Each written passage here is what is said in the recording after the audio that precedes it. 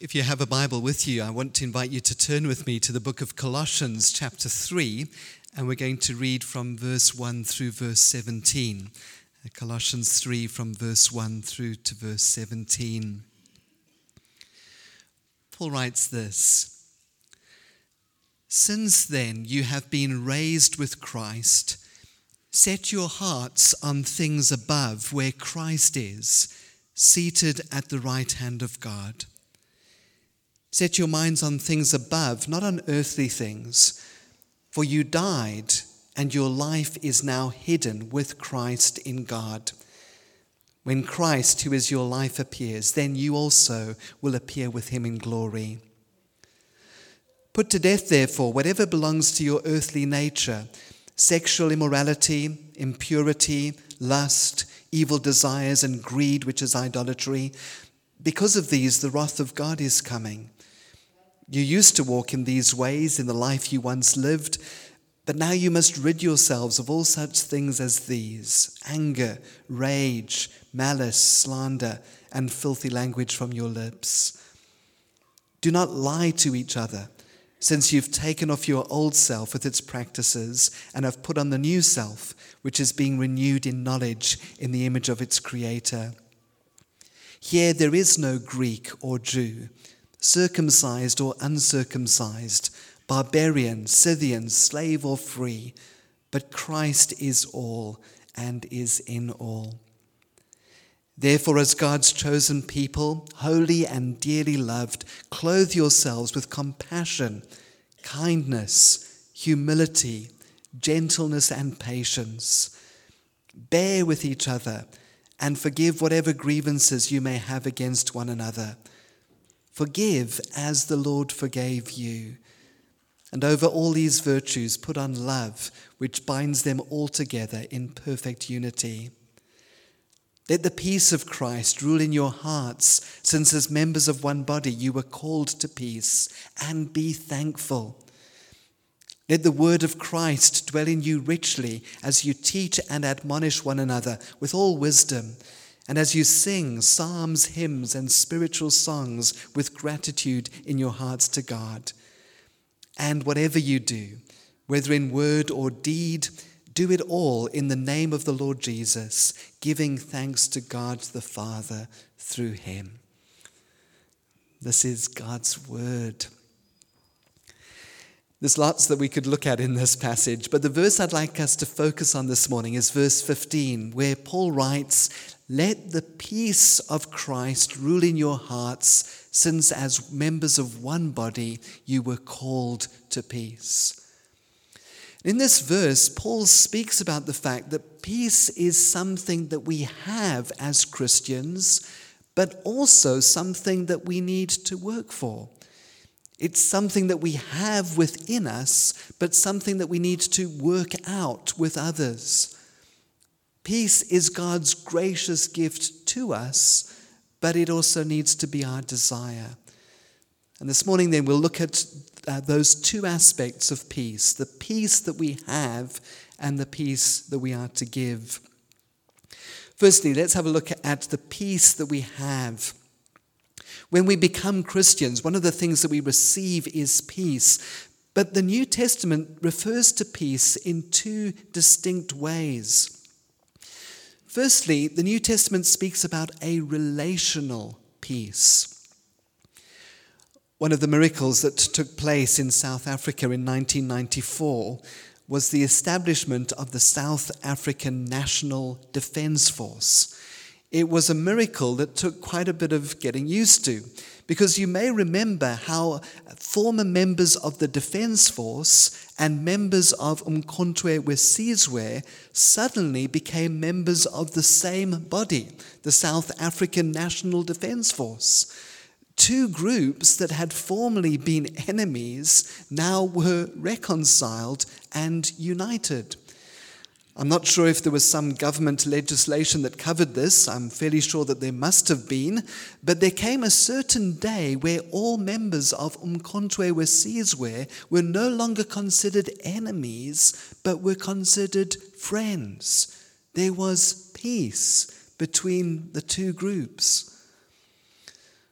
Paul writes earlier on in the book of Colossians, and he says, once you were alienated from God and were enemies.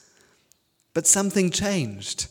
As Paul puts it in Romans chapter 5, when we were God's enemies, we were reconciled to him through the death of his Son. It's amazing when you think about it, isn't it? When did Christ die for us and forgive us and reconcile us to himself? Was it when we started to become interested in spiritual things? When we started going to church? When we began to read our Bibles and praying?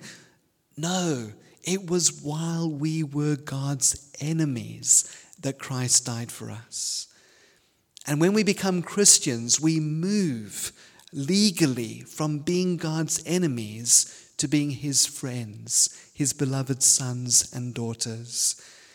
Romans chapter 5 and verse 1, the Apostle Paul says, therefore, since we've been justified through faith, we have peace with God through our Lord Jesus Christ. So peace then is a legal standing before God. The moment we accept Jesus, we move from being his enemies to being his friends. And that monumental change has happened to millions of people all over the world, many of whom are sat here this morning. Can I ask you, has it happened to you? And if not, what's preventing you from coming to God this morning? We have peace with God through the Lord Jesus Christ. But secondly, this peace that we have doesn't just include a relational element, it involves an emotional element. Peace is something that we experience as believers. I'm not completely sure whether the idea of emotion is what I should be saying. I'm not sure if the term emotion or feeling really applies to God's peace, because of course God's peace is something that lies even deeper than our emotions, doesn't it? It lies underneath our ordinary emotions. In John chapter 14, shortly before his death and resurrection and ascension, the Lord Jesus said, peace I leave with you, my peace I give you. I do not give to you as the world gives. Do not let your hearts be troubled, and do not be afraid. So Jesus speaks here about two kinds of peace. There's the world's peace, and then there is his peace. Most of us understand the world's peace. Perhaps after the service now you'll go home and you'll enjoy a lovely meal, and after the meal maybe you go outside and sit under a tree with a book and a cup of coffee, and you will experience a measure of peace. But that's not the peace that Jesus is speaking about. God's peace is a spiritual peace that outward circumstances and situations can never truly take from us. It's a lasting peace that doesn't depend on everything going well. It's a peace amidst difficulties, not without them. It's a mysterious peace. In the book of Philippians, the Apostle Paul speaks about the peace of God which transcends all understanding, and it will guard your hearts and your minds in Christ Jesus. Does God's peace mean the absence of trouble? No, of course not. A little later on in that same conversation that Jesus has with his disciples, he says, I've told you these things so that in me you may have peace. In this world you will have trouble, but take heart, I have overcome the world. Jesus says that if we're in the world, we will have trouble. And everybody is in the world and everybody has trouble. But some people are also in Christ in the world. And Jesus says, in me you will have peace. I heard about a local art society that held a painting competition, and the theme for the competition was peace. On the day of the exhibition, they invited a few art critics to come and judge the works.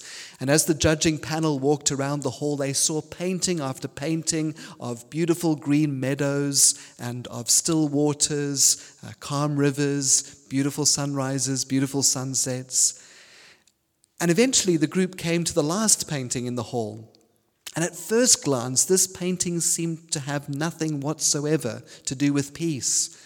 There was a huge waterfall cascading down a precipice, and the viewers could almost feel the cold, penetrating spray. There were stormy grey clouds above the waterfall that threatened at any moment to explode with lightning.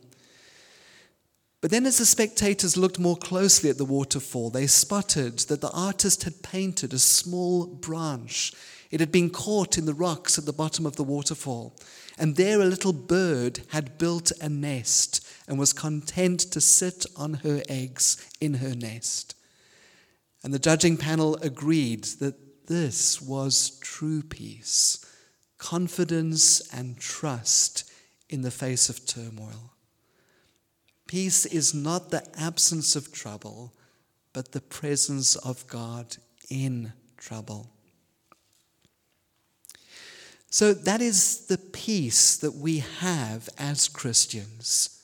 Peace with God through our Lord Jesus Christ relationally, and peace within our hearts that transcends understanding and that guards our hearts and our minds. But let's move on secondly and look at the peace that we give. Paul says in the second part of Colossians 3 and verse 15, since members of one body, you were called to peace. In other words, peace isn't something that we simply enjoy for ourselves, it's something that we offer to others. Peace isn't only our comfort, but also our calling, and in a couple of ways.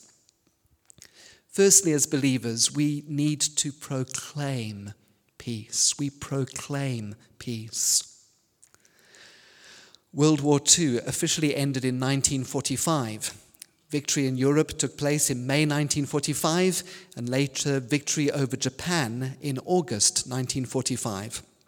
However, Lieutenant Hiru Onada of the Japanese army fought the Second World War until 3 p.m. on the 10th of March 1974, despite the continued lack of opposition in the later years.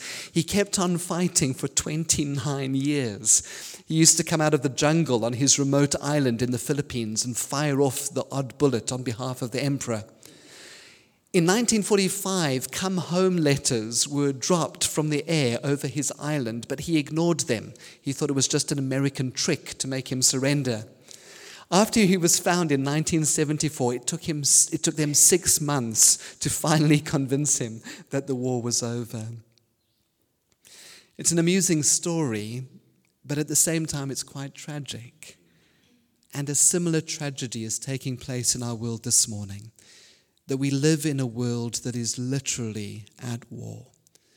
People are at war with others, at war among nations, at war with their families, at war with their neighbors, at war with themselves. But all of those are simply symptoms of a much greater war, that people are at war with God.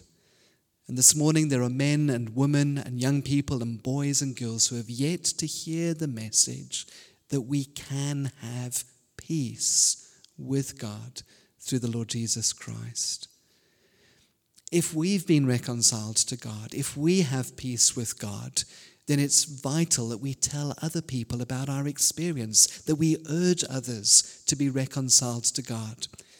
Paul writes in 2 Corinthians, and he says, God has reconciled us to himself through Christ and given us the ministry of reconciliation. That God was reconciling the world to himself in Christ, not counting men's sins against them. And he has committed to us the message of reconciliation. We are therefore Christ's ambassadors, as though God were making his appeal through us. We implore you on Christ's behalf, be reconciled to God. And you and I have a wonderful, although tragic opportunity in this week with all that is going on to tell people that we are at war with God and that we can be reconciled to him. We're to proclaim peace.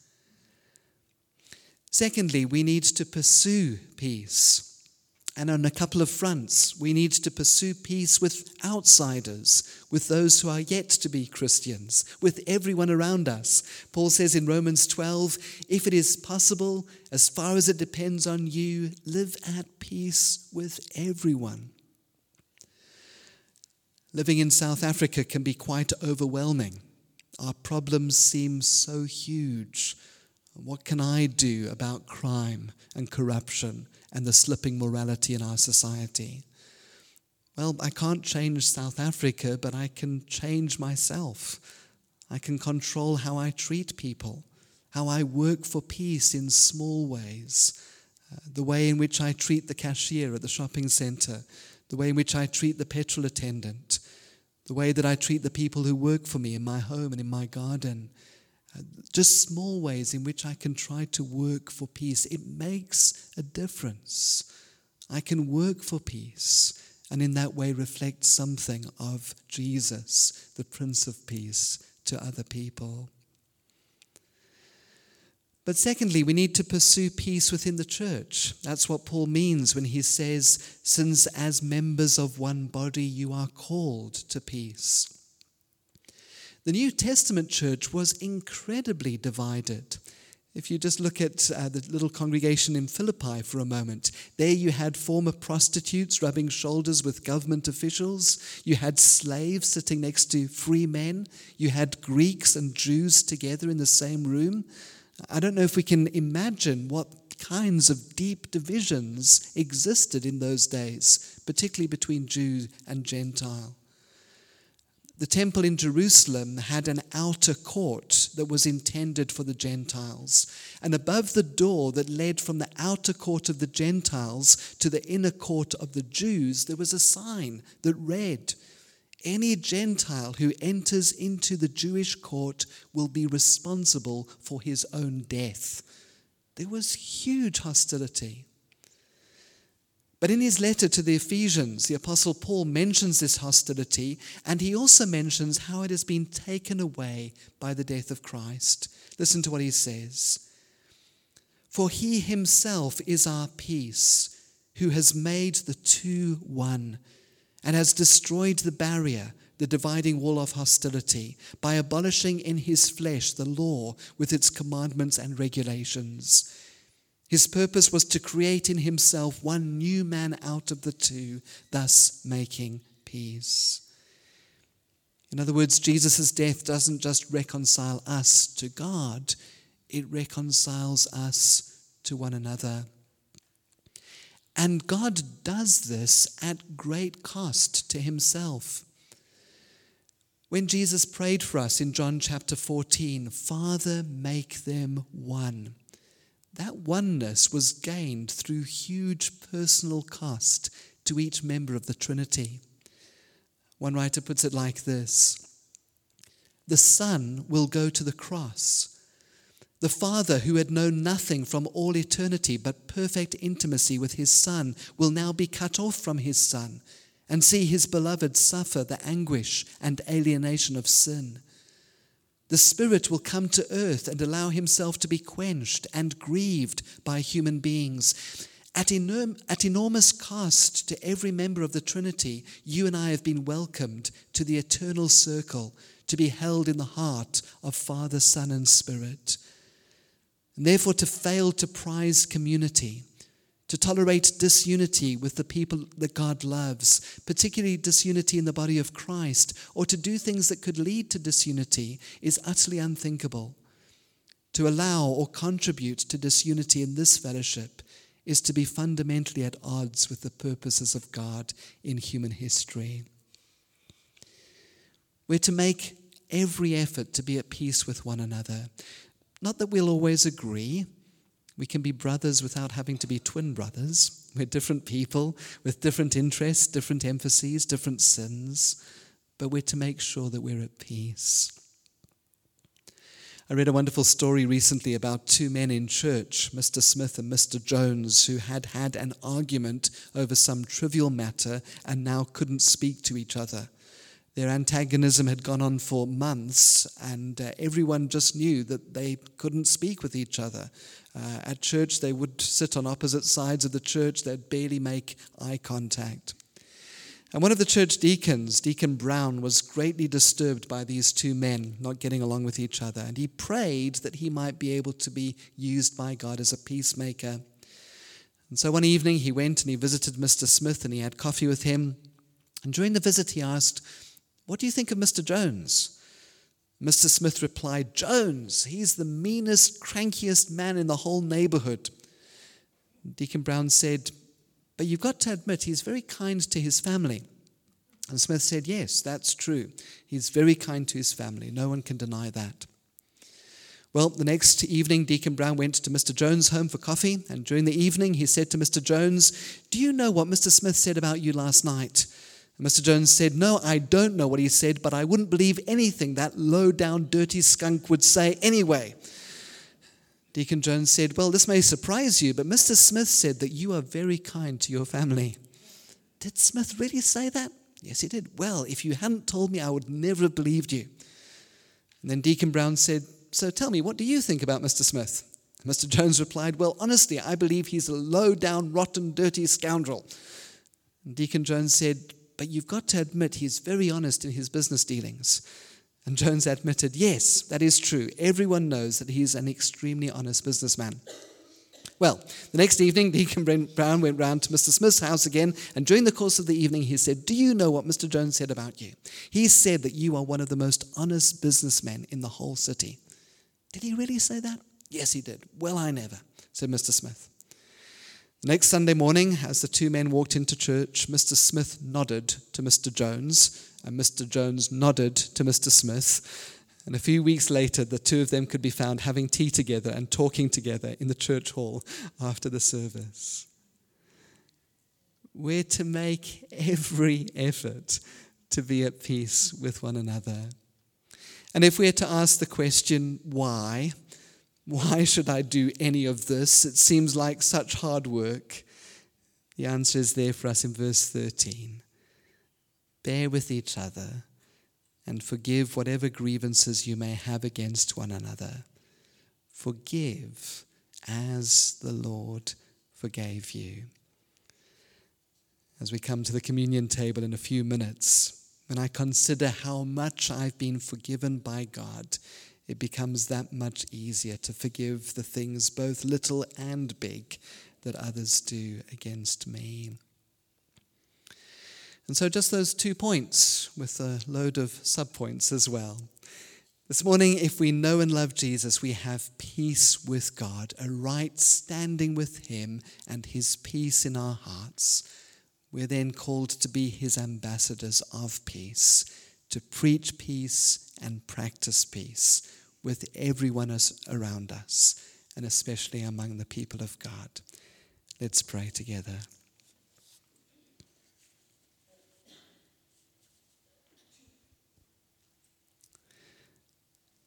Father, Lord Jesus, Holy Spirit, we recognize the huge cost that each of you bore to bring us into your eternal circle, to be held in the heart of Father, Son, and Holy Spirit.